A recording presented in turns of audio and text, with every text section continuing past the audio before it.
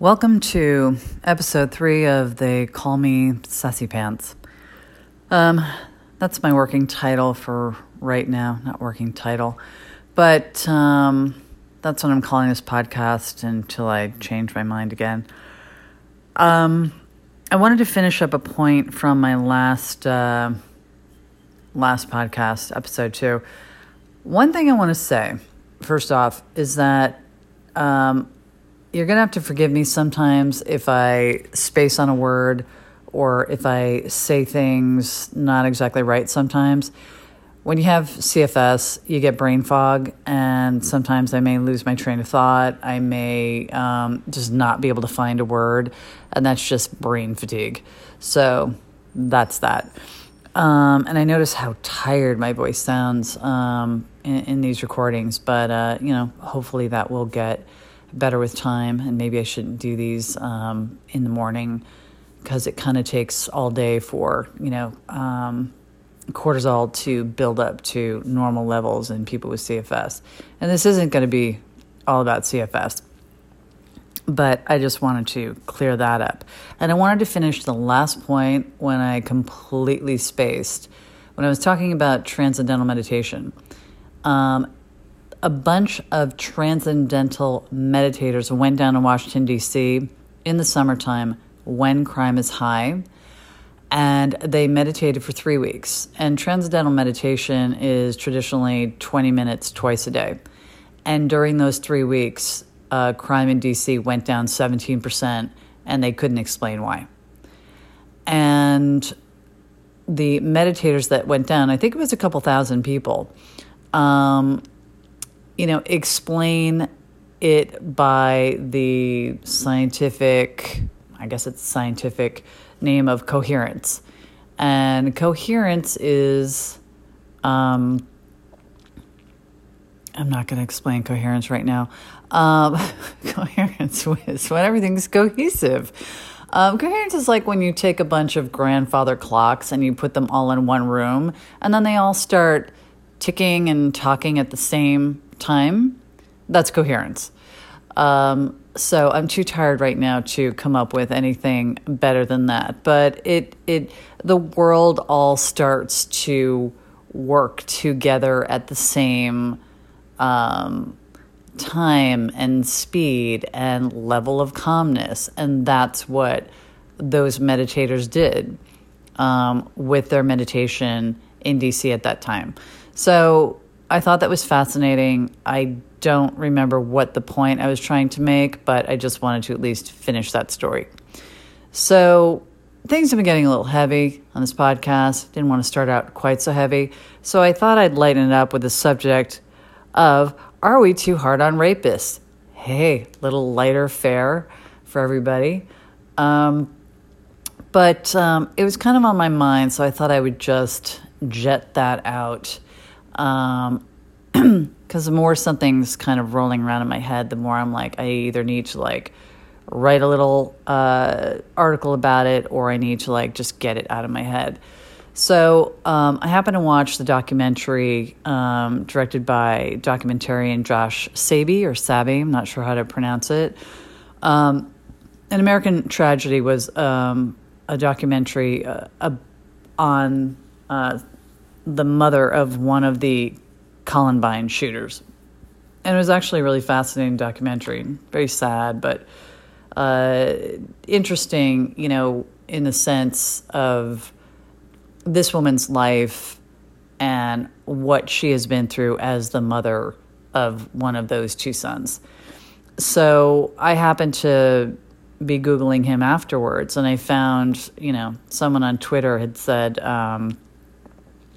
don't forget Josh Sabe wrote this article. And so I looked up this article he had written a few years ago, and he wrote this article that basically said, we are too, it was either a question or a statement, I can't remember, but that we're too hard on rapists. We're too hard on criminals in general. And I was very disturbed and upset even by this notion, especially as a female and somebody, throwing rapists out there in such kind of a cavalier way. And I, read the article, And he made some very interesting points in a sociological way. And it kind of made me think. And basically the article is about how, back in the day, even Puritans, if someone in the community committed a crime, Puritans would go and visit that person in jail. They would bring them food. They would bring them blankets. They would bring them compassion and guidance. And they would feel responsible as a community for the error that was made. So the article goes on to talk about how,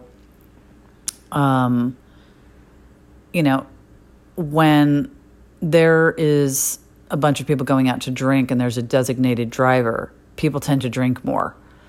Obviously, the people that aren't driving. And that, when we punish people really harshly, that kind of gives us license to act more crazy, if you will, more, what's the word I'm looking for? It gives us kind of license to be worse in our behavior because we've now, made somebody else the projection of all things that are evil. And so we're good and they're bad. And now that they're paying the price for all of us, we can do whatever we want. And I thought that was a really interesting viewpoint, because if we all took responsibility for each other, we would probably all behave very differently. And it seems to me, at least in the United States or in America, that we, being the same country, I don't know why I said that,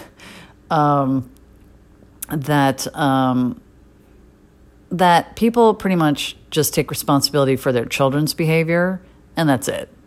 They don't take responsibility for their spouse's behavior, although they may be embarrassed by that, or their family or other relatives, but they don't really feel responsible for anything other than their children. And even then, there's such a lack of feeling responsible for your children's behavior anymore compared to when I was a kid. When I was a kid, any adult could yell at you. You had a lot more freedom as a kid. You could, just be home as soon as it was dark. You could go and play. Your parents didn't know where you were most of the time. You could ride your bike around. People weren't afraid of pedophiles, even though they were everywhere. It was a different time. There was no such thing as helicopter parenting. You were really expected to. I rode my bike for miles. I walked to school from 5 years old till I had to take the bus. You're allowed a lot of freedom. And, kids today don't have that, which I think is good and bad. But I'm digressing again. To get back to my point, I just wonder if we were to take more responsibility than just our children's behavior, for the parents that are even willing to even take that as a responsibility today, what would that look like? Because in countries like Canada, I believe it's Canada, don't quote me, they have prisons where you can just walk out. They have libraries. It's very comfortable. You have a very nice, humane stay. It's nothing like the prison system in the United States of America. They do not keep you in a cell for 23 hours with only 1 hour outside. You basically live in kind of a adult camp kind of setting, and you can leave anytime you want. I don't know what happens if you leave. You come back and they say, well, Jeff, I hate to break it to you, but now that you're back, you're not going to have chocolate pudding for the rest of your stay. Jeff's like, oh, I ruined it. I had it really good. Now I'm going to have to finish the next 3 years. No pudding. I don't know how that all goes down. I don't know what it is, but basically what the prisoners do, or the inmates, is they're like, well, it's so easy here. It's so nice here. Why should I bother leaving? I might as well do my 2.5 years, my 5 years, or even my 7 years, because this is a very nice, comfortable place to stay, and then I'll just go back to my life. And I watched another documentary in Norway where they talk about the fact that 22 years is their maximum for any crime. You can murder, I guess, a lot of people. And all you're going to get is 22 years. And they look at it like 22 years is a long time to be away from your family and your friends. And after that, they think you've served your time no matter what. There's no death penalty, nothing. So, and they're also, very humane prisons. So it makes me curious, because if I take it in the kind of microcosm and I look at the times when, think about a time when you've made a mistake, like you really messed up, you really did something bad and you hurt somebody's feelings, or you did something wrong and somebody really overpunished you and they just beat it into the ground and they just wouldn't let it go. And the punishment was worse than the crime. And your reaction is not really to feel as remorseful as you would. It's to really feel kind of numb to what you did, because you're being so overpunished to the point where you kind of shut down to the feelings of processing what you did and the responsibility of that, and being responsible for making somebody else feel bad or harming someone else or their property or something like that. You don't get a chance to go through all those feelings because somebody else is berating you or shaming you so badly that all you're feeling is probably anger and numbness and ostracization. I can't say that word right now. I'm not even going to try. I was going to give it a go, but not right now. So, imagine you've committed a really bad crime and, you're not somebody who's very self-aware, and you've had a really rough childhood and you've done a lot of bad things. And you're not in control. You probably have some sort of mental illness. You're not really in control of, the own trauma you've experienced in your life, or the poverty and all of these, bad things combined, which a lot of times leads to lives of crime. You didn't have parents that cared about you, or you didn't have a father, which is a big thing for school shooters, which maybe I'll get to in a second. A big component. You're probably going to you're going to start to go, what I did wasn't such a big deal. You're not going to feel as bad about it. But if people are kind to you and people treat you well, you're going to be more inclined to feel really badly about what you did and very much want to do your best to make it up to the community and the people around you who have shown you amazing amounts of kindness and generosity and compassion.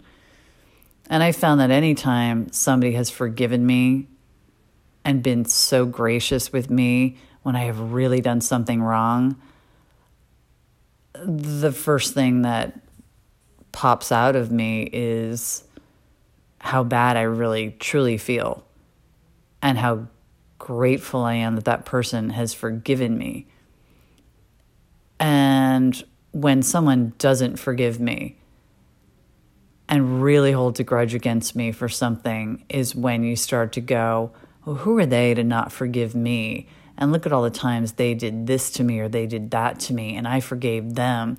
And you start going down the list of things that you feel aren't fair and aren't right, and you don't really get to fully sit and feel the remorse for what you've done, because you kind of can't, in a way, if someone isn't willing to allow you to be forgiven. So I thought the article was really fascinating, and I thought it seemed so foreign to me and so unsettling. My first thought was, there's a couple different things in here, because there's how we treat prisoners. That's a big issue, obviously, because we're so inhumane to the people that, are supposed to be being rehabilitated, which in my opinion, they're not. They're just going in there to be treated like animals.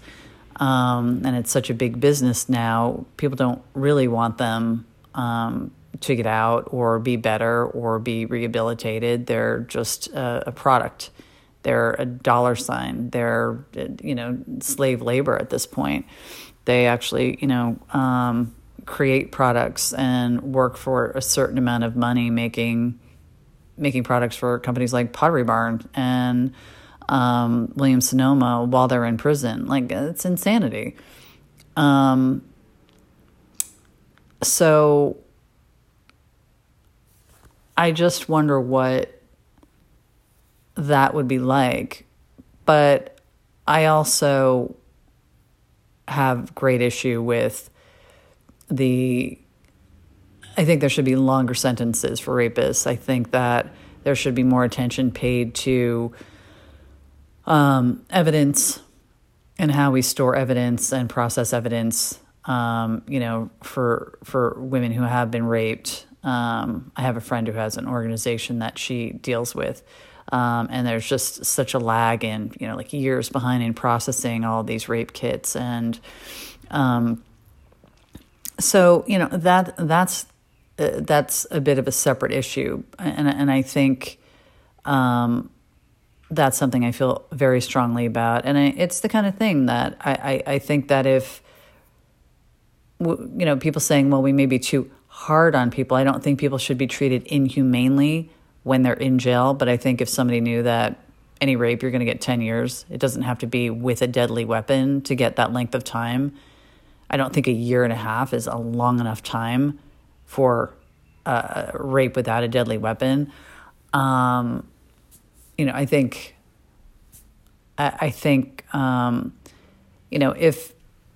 if, for example, we treated rape as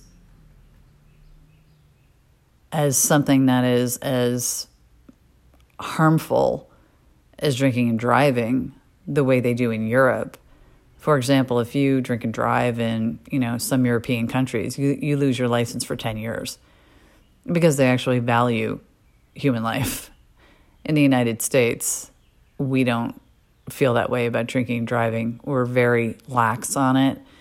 I don't understand it. It's kind of like, as a society, we've decided that we're okay with a certain amount of deaths every year from drunk drivers, from people that they hit, from them killing themselves, and from the amount of people that die from alcohol-related illnesses and diseases and other just alcohol-related deaths. So we, as a group, have decided we're okay with that. And in Europe, they've said, we're not okay with that. If you get caught drinking and driving, you lose your license for 10 years. First time. None of this 3 times. And then you lose your license. And you get suspended. You get your license suspended after, I think, your second DUI. You'll get your license suspended for a year, maybe after your third, and then it, kind of varies state to state. But we don't really value life as it comes to drinking and driving, nor do we value women's well-being and safety when it comes to rapists. So, and sexual assault. So I know I'm bringing up some heavy issues on whatever day you're choosing to listen to this, and there's kind of a lot to discuss and unpack here. But within all that, even though I think rape should be like automatic 10 years, I don't really like the, distinguishing factors like, well, there was no weapon. I just really don't think that makes a difference to the woman that was raped. A man is enough. Thinking that he may kill you is enough. A gun just kind of puts a nail in the coffin on that feeling or that moment or that incident. But I could feel like the muscles in my stomach tensing just, thinking about something as horrific as that. But I am open to kindness, charity, generosity, compassion, because I think that helps rehabilitate people into being better people when they come out. When I hear people saying, I hope this person rots in jail, I have a hard time with that because I just don't think you're just going to create more of a monster. And if that person gets out, what are they going to be like? And then that person can never vote again. That's another thing I don't understand. It's like in other countries, they never take away their voting rights. I don't understand why. I'm pretty sure you can have been a felon and become president. So I'm not sure why you never get. It's one thing if you don't want to give people their voting rights while they're in jail, but once they've served their time, and once they're taxpayers, if you're paying taxes, you should have the right to vote. I don't understand why anybody can say you committed a felony, but you have to pay taxes and you no longer have the right to vote. I would think that's like unconstitutional. So these are the things that, well, they don't keep me up at night, but I just don't know how anyone is getting away with this, except that it sounds kind of like an old racist way of not allowing Black people to vote because they are the majority of people who are incarcerated. Call me crazy, but it seems like anything that seems unfair goes back to an old law that was racist. And I just learned recently, I worked freelance for many years, which is considered, self-employment. And people who are self-employed can't get,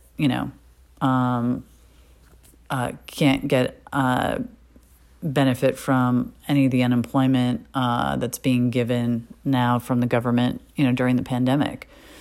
And that was largely due to the fact that a lot of African-American workers were freelancers back in the day.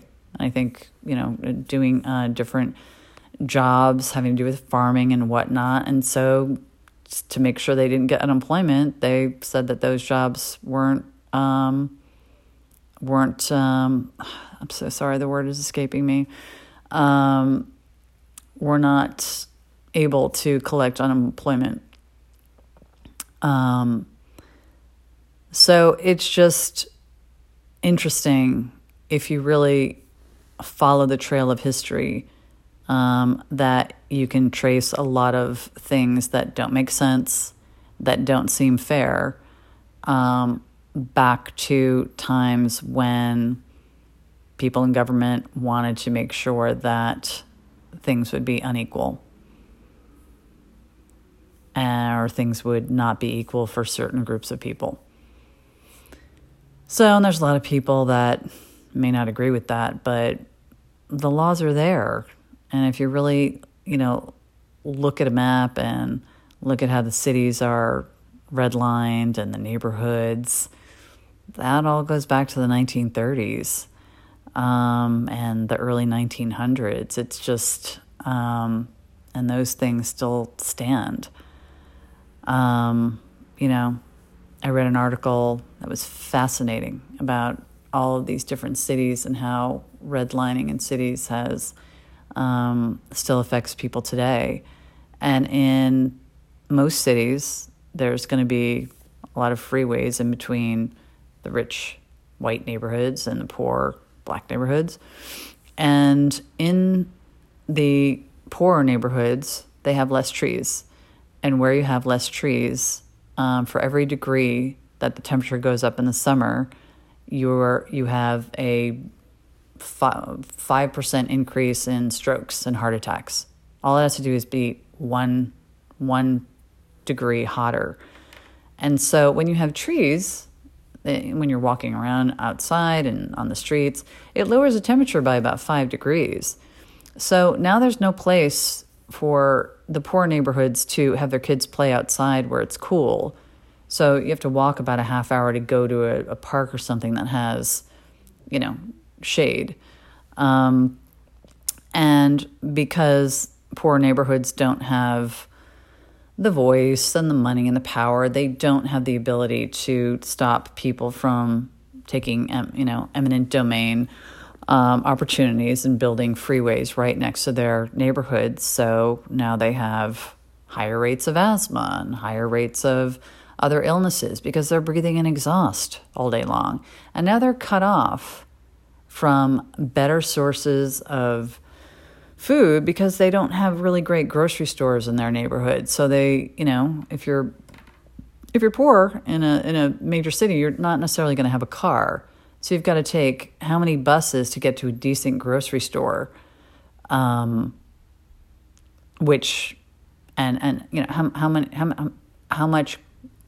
many bags of groceries can you really carry back, on a bus? So when people say things like, systemic racism doesn't exist, it's like, well, you're not really looking for it. And you have to really want to see it to believe it. And it's everywhere. And if you were a person of color, you live it. But if you're not and you don't want to see it, then you just be, in denial of it, saying, oh, they've been given this freedom, they have the right to vote, they're equal. No, they're not. It's not an equal playing field. And 60 years of actual freedom, of having the right to vote and build generational wealth is not equal. It's not anywhere close to equal. So, but again, people kind of want to believe what they want to believe. But there's a lot of really fascinating articles on redlining and all of these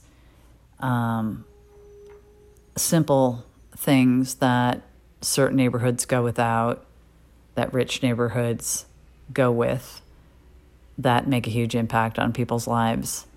And all of these things add up to make a huge difference in the health and well-being and financial abilities of one community versus another. So that is also another big topic, but it's kind of one of those things until you really want to start looking and kind of researching and having an interest in it, you just wouldn't really know. So I don't know. These things were just kind of on my mind today, and I thought I would throw that food for thought out there. And talking for a long time can give me a sore throat a little bit, so I'm going to wrap up. I hope those heavy thoughts weren't a little too much for you. I'm going to get to some lighter subjects. But for now, this is where I'm at. I'll see you next time.